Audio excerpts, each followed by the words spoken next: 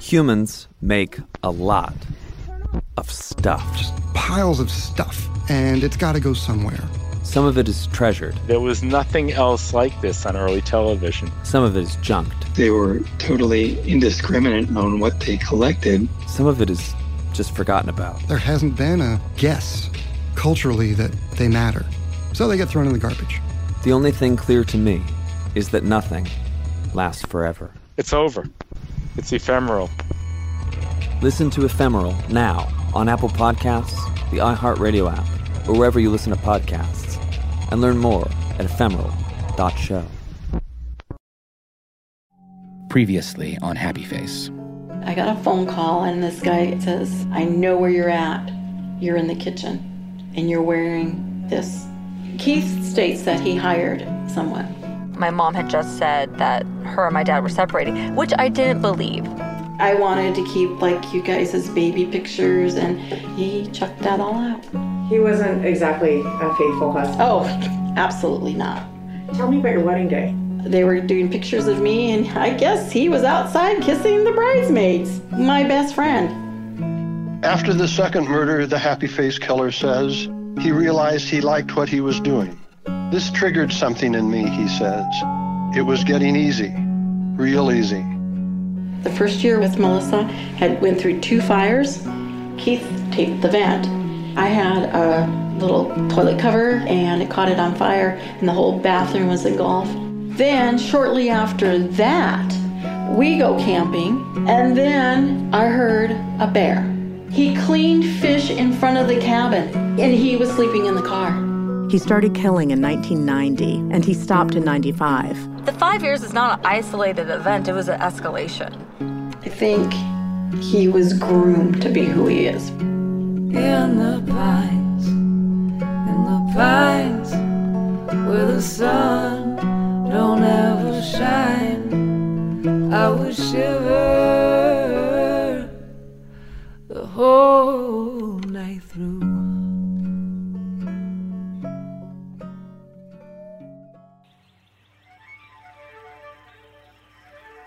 One of the biggest questions you're faced with when looking at the lives of serial killers is, where did it all begin? What makes a person become a killer? Is it something that's passed down through generations? Or is there a single moment that can turn someone from a normal human being with a job and a family into a monster? Are serial killers made, or are they born? I'm Lauren Bright Pacheco, and this is Happy Face. I remember the first time I saw my father in prison, and the first thing he said to me was, Missy, do you want to know why? And at the time, I couldn't handle the answer. And honestly, I thought whatever he was going to tell me would be just him trying to justify what he's done or to minimize what he's done. And so I didn't want some pacifying answer. So I said no.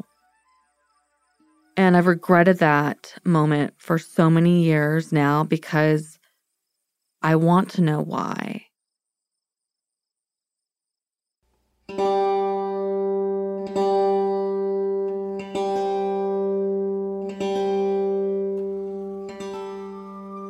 Why I thought my father had an interest in crime was because he wanted to become a police officer in Canada. He wanted to be a Mountie. And he was declined from becoming that because of an injury he sustained in high school. What he told me is that in gym class, they do this rope exercise where they climb the rope to the ceiling of the gym, which is quite high. They say now, when they interview killers, people who have been perpetually in jail, they have found that a large percentage of them had damaged their frontal lobe before they were 22, changes their whole personality. Keith fell in high school. I believe it was 25 feet. He was on the very top of the rope and it let go. He fell to the gym floor.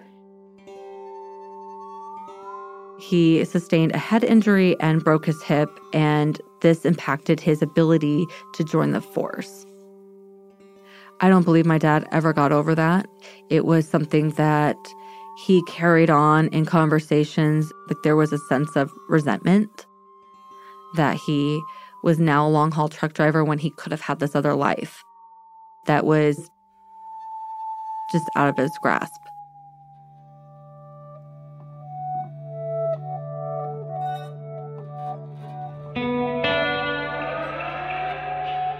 But as Melissa's mom Rose told us, she really thinks that Keith was conditioned to be a killer, groomed to be one by his own father, Les. And that's something we felt we had to explore. From I, The Creation of a Serial Killer by Jack Olson. The Jesperson children grew up in a rural atmosphere, first in Chilliwack, British Columbia, later 250 miles south in Salo, Washington, an apple-scented orchard community of 10,000. Keith's perpetually mobile father built the family's Chilliwack home on land his ancestors homesteaded in 1909, moved the house from the city to a pastoral area outside of town, cleared 5 acres with a borrowed bulldozer, built a barn with a loft for his children, and a wooden bridge big enough for the family horses to cross the little creek that rose from the springs above the property line. Later, he dammed the creek and built a water wheel to trap Chinook and silver salmon as they swam up from the Vedder River to spawn.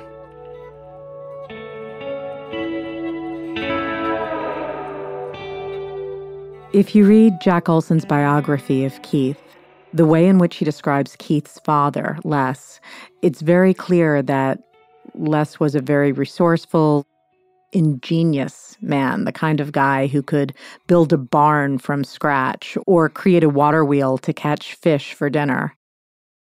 But what also is clear is that he could be a monster. We decided that we didn't want to live near your grandfather anymore. Why? He was horrible. I hated him. Really? Mm-hmm.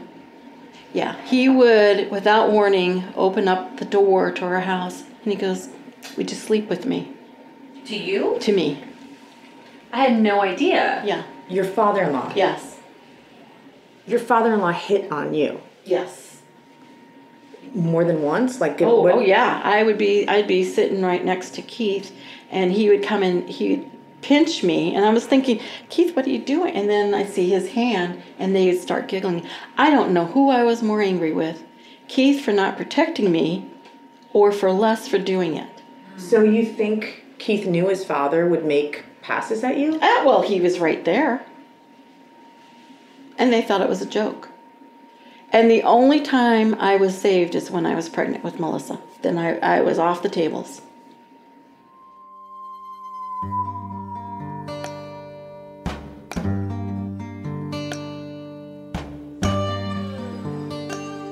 Keith's attitude towards marriage very much mirrored the relationship he saw unfold between his own father and his mother Gladys. I mean, I knew that Les beat the kids a lot. I don't know if he beat Gladys or not, but I know that there was problems between Gladys and Les, because when we were first married, Keith goes, "I have to go down to the house." And I go, "Okay." So he went down to the house, came back, and he was really visibly upset. I said, "So what went on?" He goes, "Yeah, Mom and Dad got in a fight, and I guess Dad cut every telephone wire in the house." Was Les a drinker? Mm-hmm. He was a heavy alcoholic.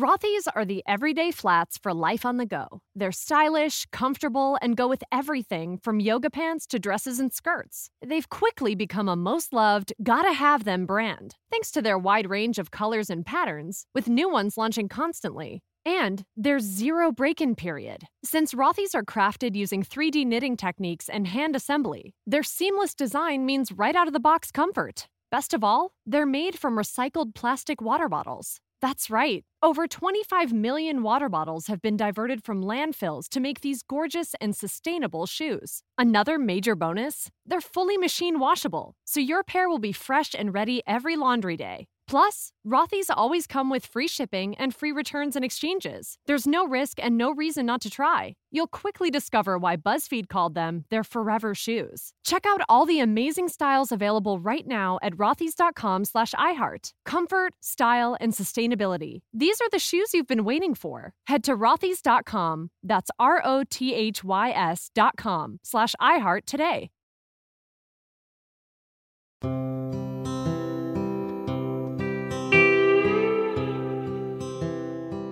One of the few people that Keith opened up to about his childhood was a true crime author and psychologist named Al Carlisle.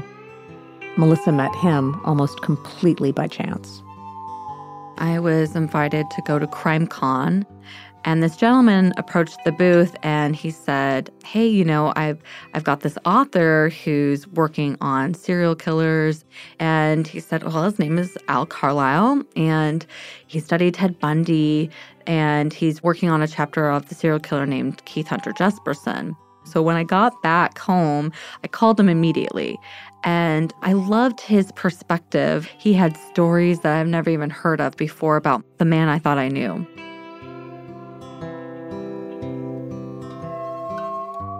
Unfortunately, the night before we were supposed to interview Al Carlisle, he passed away in his sleep. And it was heartbreaking. He was such a fascinating, brilliant man. But we were able to reach out to Stephen Booth, his publisher, and also to Carrie Ann Keller, who was his researcher and writing assistant. Keith felt that Al had a real mission to understand violent behavior, so that was their common ground. They each felt the other could provide valuable information. Once, Al was up there interviewing Keith, and Keith said to Al, I could reach over this table and snap your head before the guard would even notice.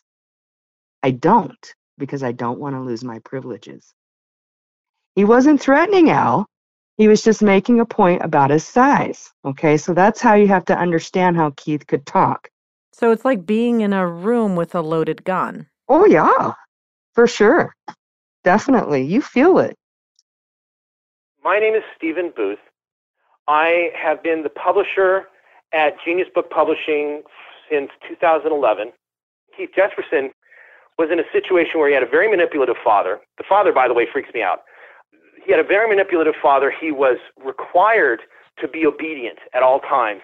He was given conflicting information about what ethical standards were and how to behave, and he was isolated from his family, even by his own siblings. What's incredible, though, is that Al Carlisle's family gave us the tapes of his interviews with Jesperson in prison, and you can hear the intimate details and how much Keith opened up to him. Now, Brad was the older? Brad was the younger. Younger. Bruce was the Bruce is the oldest. Okay. When did they start calling you Igor? Igor was my junior high. I was in 8th grade, and then Brad was in 7th grade. And he wanted to be big with his friends, so he started calling me Igor because of the monster movies. And I figured I was his sidekick. Physically at that time? I was big physically at the time and slow. Slow physically? Well, I was big, and I was not very well coordinated. Any learning problems? No, not really. So you're intelligent? I'm very intelligent, but I just didn't adapt myself to it.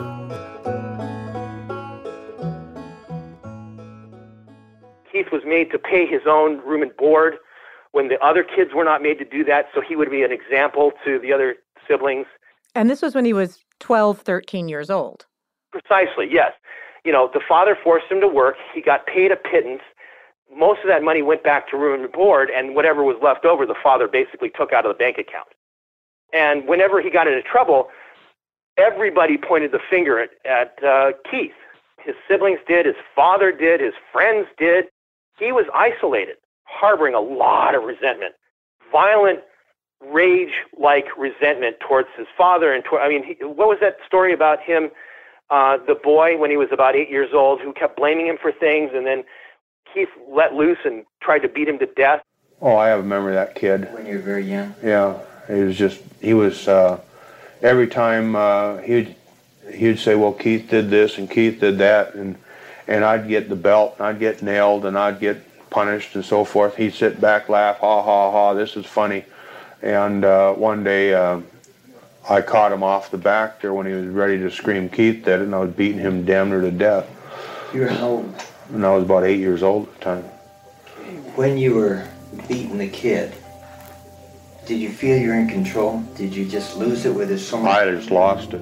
I don't think it had anything to do with control. It just had payback's a bitch, you know. Yeah. And I just grabbed him and just started wailing on him. Of course, I didn't know when to stop. I was going to beat him to death.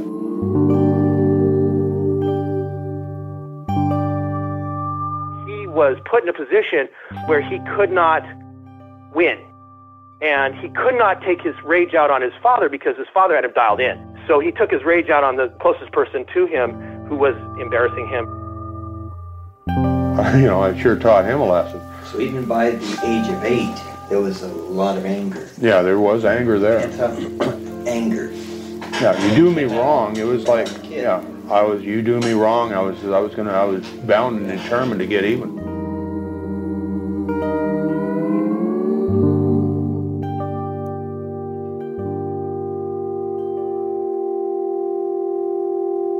From I, the Creation of a Serial Killer by Jack Olson. Sometimes the Jesperson males prowled the creek banks for muskrats. I'd yank one out of the water by its tail and throw it up on the bank. Then Dad or one of my brothers would club it to death. We also killed gophers, hundreds of them. They were a farm pest and nobody missed them. Dad has films of us boys blood splattered from killing gophers and other varmints. It was our form of recreation. After we grew up and got married, Dad liked to show the film to our wives. He would joke, "Watch my natural-born killers as they dispense of their victims. You don't want to run into them in a dark alley."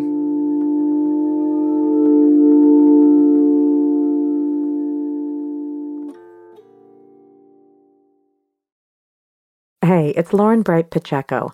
I love to combine listening to podcasts with exercise. It not only keeps me current on all the new binge-worthy shows, but makes burning calories much more entertaining. That's why I'm happy Fabletics is partnering with Happy Face. It's a fashion-focused activewear brand founded by Kate Hudson that aims to empower women by making a healthy, active lifestyle accessible to everyone at an incredible price point. Fabletics is your one-stop shop for affordable athletic wear. They've got yoga, running, gym gear, sports bras, shoes, accessories, and more. Whatever your workout, Fabletics has you covered. You can get an entire Fabletics outfit for half the price of comparable places like Lulu or Athleta. And right now, Happy Face listeners can get 2 leggings for only $24. That's a $99 value by using the special link fabletics.com/happyface. And you'll find new styles, collections, and prints every month, all with the Fabletics 45-day workout guarantee. Sweat it out for 45 days, and if it doesn't perform, return it for a full refund. All you have to do is go to fabletics.com/happyface to take advantage of this deal now. That's fabletics.com/happyface to get 2 leggings for only $24. There's no commitment to purchase monthly and free shipping on all orders over $49.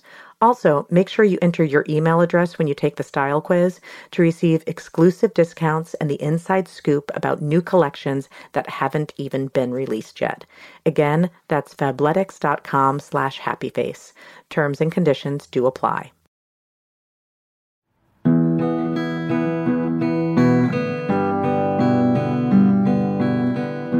Based on their jailhouse interview, what did Al make of my dad's childhood? He was fascinated by his passivity, Keith's passivity as a child. This dichotomous behavior of a shy and passive child who becomes fully the opposite as an adult was very interesting to him. He understood how Keith was bitter about the control his father had over him. He knew he wasn't able to stand up to his father's dominance, but Keith accepted it, as his lot in life. And he kind of liked it because, he did feel trapped by his father. He was afraid of his father, but he also had a strong desire to have his dad love him. I feared my grandfather. Like, even though he never hit me, I was terrified of my grandfather being angry with me because I don't know what he would do. Maybe even know about the motorcycle story. I do. So he has this motorcycle, Keith, that he saved up money for. A brand new motorcycle. Okay, it's not a piece of junk like from cobbled together junkyard. And I had bought a 750 Honda motorcycle. It was a 74, brand new, gold and metallic orange, like a bright orange colored. It was a beautiful bike. And it came hunting season, and I was working for Dad at the time, and Brad and I wanted to go hunting over on the coast by Klamath. Of course, we needed a four-wheel drive, and I was going to use the company pickup. Well, I said, Dad, can I use the company pickup? He says, sure, Keith, but one stipulation, and I knew it was coming. And he said, you leave me your motorcycle so I can go on a motorcycle ride with that. And I said, no, because you're going to get drunk, and you're going to get on it, and you're going to wreck the bike. Oh, I promise I ain't going to drink. And I said, no, that's false promises, I said, well, in order for me to get the pickup, I had to give him the bike.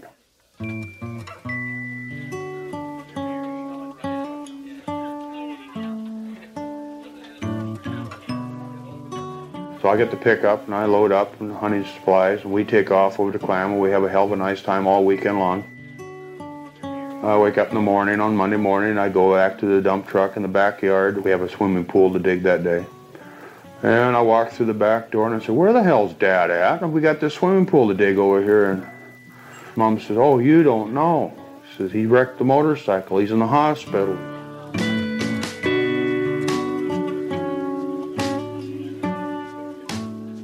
And I guess Keith was on a hunting trip or something? What happened when he came back? Do you know? Well, then Keith had to run the businesses. He had to do everything. He was the sole provider for two families, his dad and ours. And so I call up the company, the people that were going to do the swimming pool, told them I wouldn't be there because my dad's in the hospital and I have to go take care of business. So I go to St. Edith Hospital, and there is Dad up there on the floor, and they operated on ruptured spleen, his face is all bandaged up, cut his nose and damn near off. He hit a barbed wire and it cut up his intestines. He has a big scar he had a big scar in his face. I get up there and he's like looking at me, and I said, well, what happened, Dad? He says, Keith, you gotta get back to that motorcycle. You gotta take care of all the evidence, Keith. You gotta take care of it. I said, what? What do you mean you take care of it? He says, go get rid of it. I said, you've been drinking, haven't you? He said, just take care of it, will you? He said, we don't want that insurance company knowing that I was riding drunk, right? Did Keith drink? No. No, it was absolutely like no alcohol. He was the only one out of all my aunts and uncles that didn't drink at all. I grew up, you didn't drink either. You and Dad didn't drink at all in our growing up. No, because my father was an alcoholic too, and so you either choose it or you don't, and I chose not to. And your dad chose not to drink either. But I get up to my dad, and I said up to the hospital, and my mom's there, and I said, well, Dad, I got rid of all that. And he said, good. And I said, now why were you drinking on my motorcycle? He says, I wasn't drinking on your motorcycle. Yes, you were. And he says, prove it.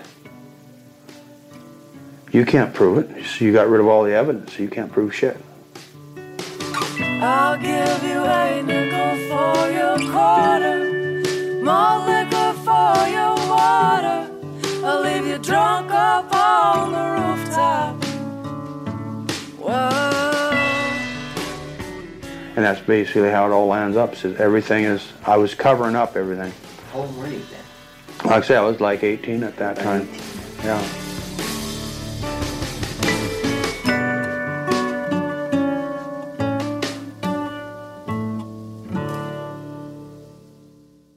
Les basically made Keith go hide the evidence so that he could get insurance money, that it didn't look good. It wouldn't surprise me because Les was very famous for that.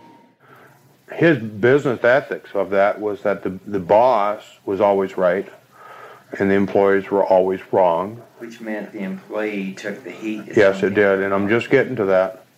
His idea was that if there's any problems that occurred on the job that I would get shit on and he would get the glory of saying I'm sorry or whatever like that.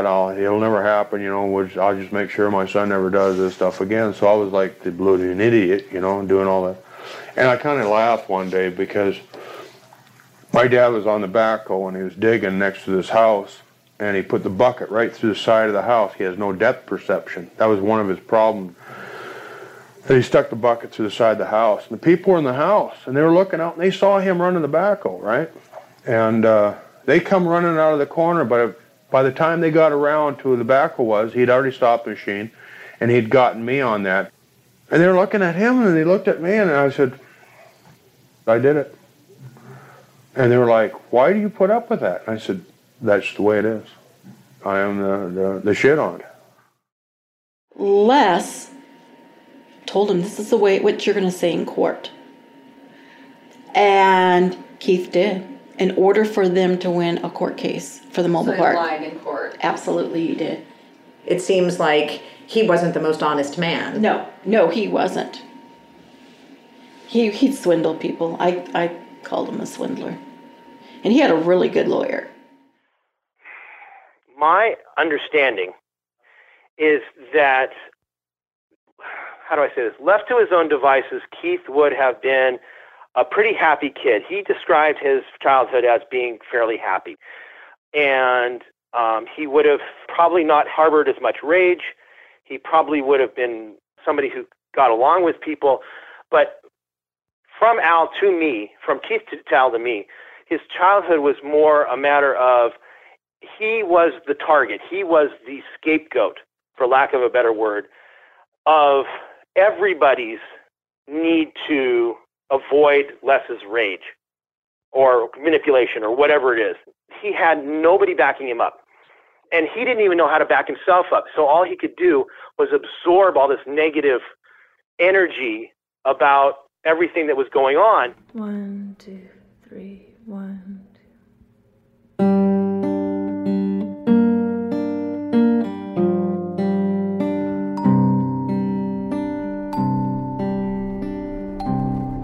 There's an interview with your dad about your grandfather made him go visit a friend of your grandfather's who was dying. And your dad was really resentful because he had to go sit and make conversation with this dying man because your grandfather said nobody should have to die alone. And your dad was talking to the guy before he realized he had already passed away. I had no idea about this.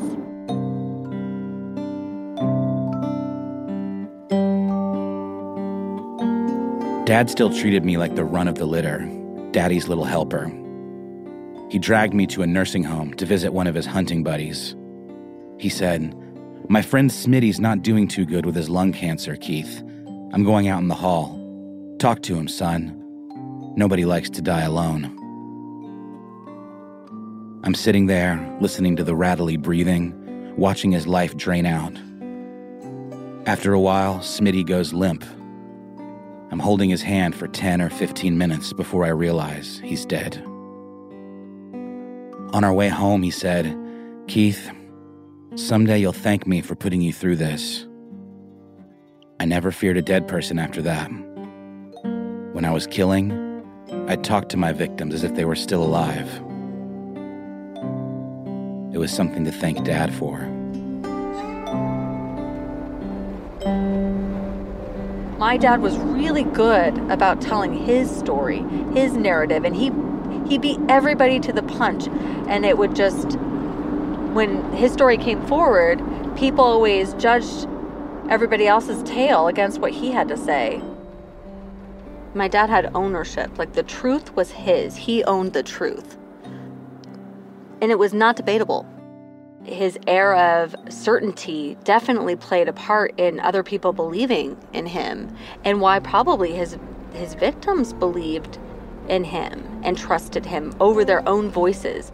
He exuded confidence and certainty, and whatever he said was truth, and you can rely upon it and you could trust it, but not really.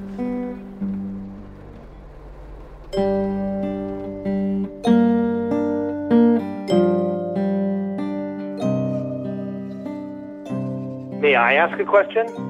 Yes.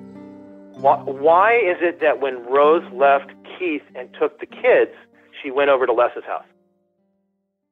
What do you mean?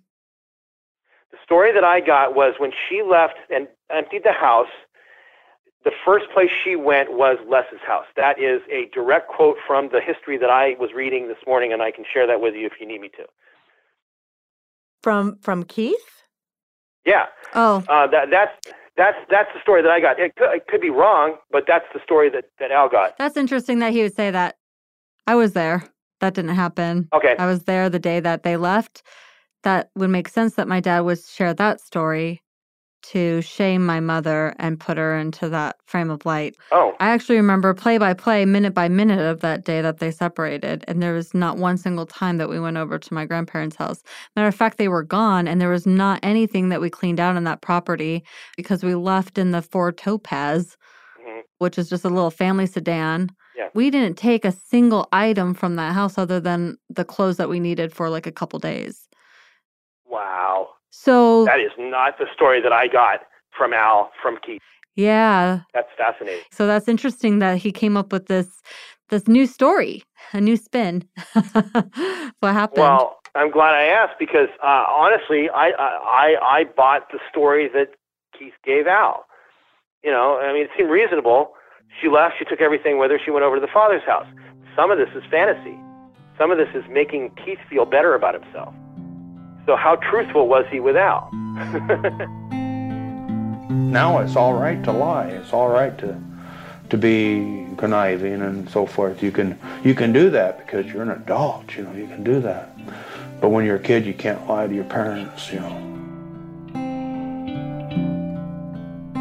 Because, he called, he would call and talk to us, and I remember you comforting me after one particular phone call where we were living on A Street over here, and he called and said he was suicidal because of having to pay child support, and then because it was such a burden for him, and it made me upset.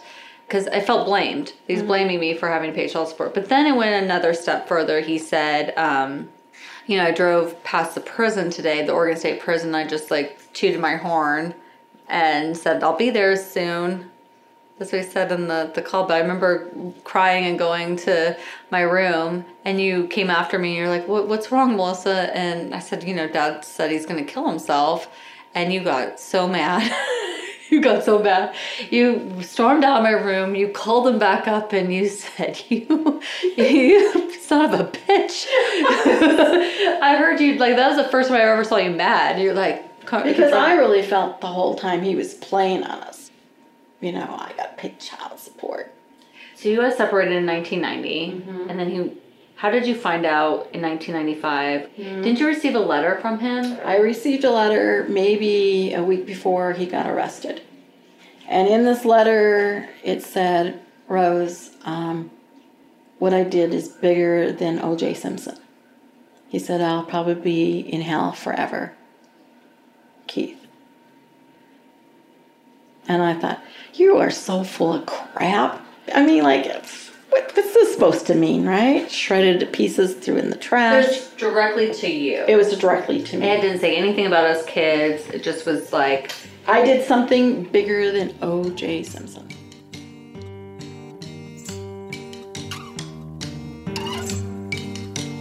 Gentle women, don't you know God is a man? Gentlemen, don't you know God is a woman?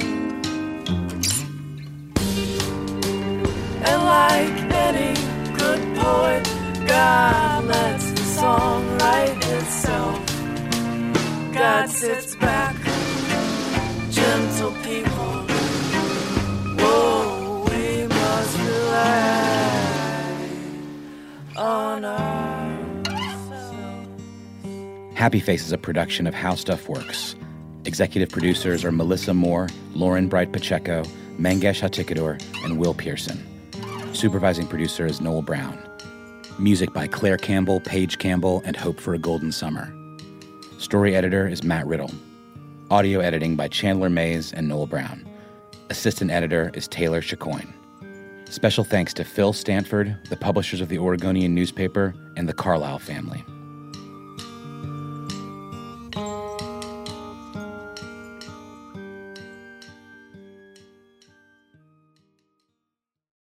Have you ever wondered, how do the smartest marketers cut through the noise? I'm Bob Pittman, Chairman and CEO of iHeartMedia. And on my new show, Math and Magic, I'm sitting down with the day's most gifted disruptors. But when I did this, people thought I was crazy. There are really no other rules aside from, no full frontal nudity. Go out there and do it. I don't like to follow the trend of things. Listen and subscribe to Math and Magic on Apple Podcasts, the iHeartRadio app, or wherever you get your podcast. Hi, I'm Chelsea Handler, and I'm launching a brand new podcast with iHeartRadio called Life Will Be the Death of Me. And I'm going to talk to all these different people. My BFF, Mary McCormick. That's what we should call my book tour, The Apology Tour. Great idea. I'm sorry, everyone. That's what this whole podcast should be called, The Apology Tour. It should be called With the Orange because of the orange theme of the book. Yeah. Aren't you glad I went to therapy? Life Will Be the Death of Me with Chelsea Handler. Listen and subscribe at Apple Podcasts or wherever you listen to podcasts.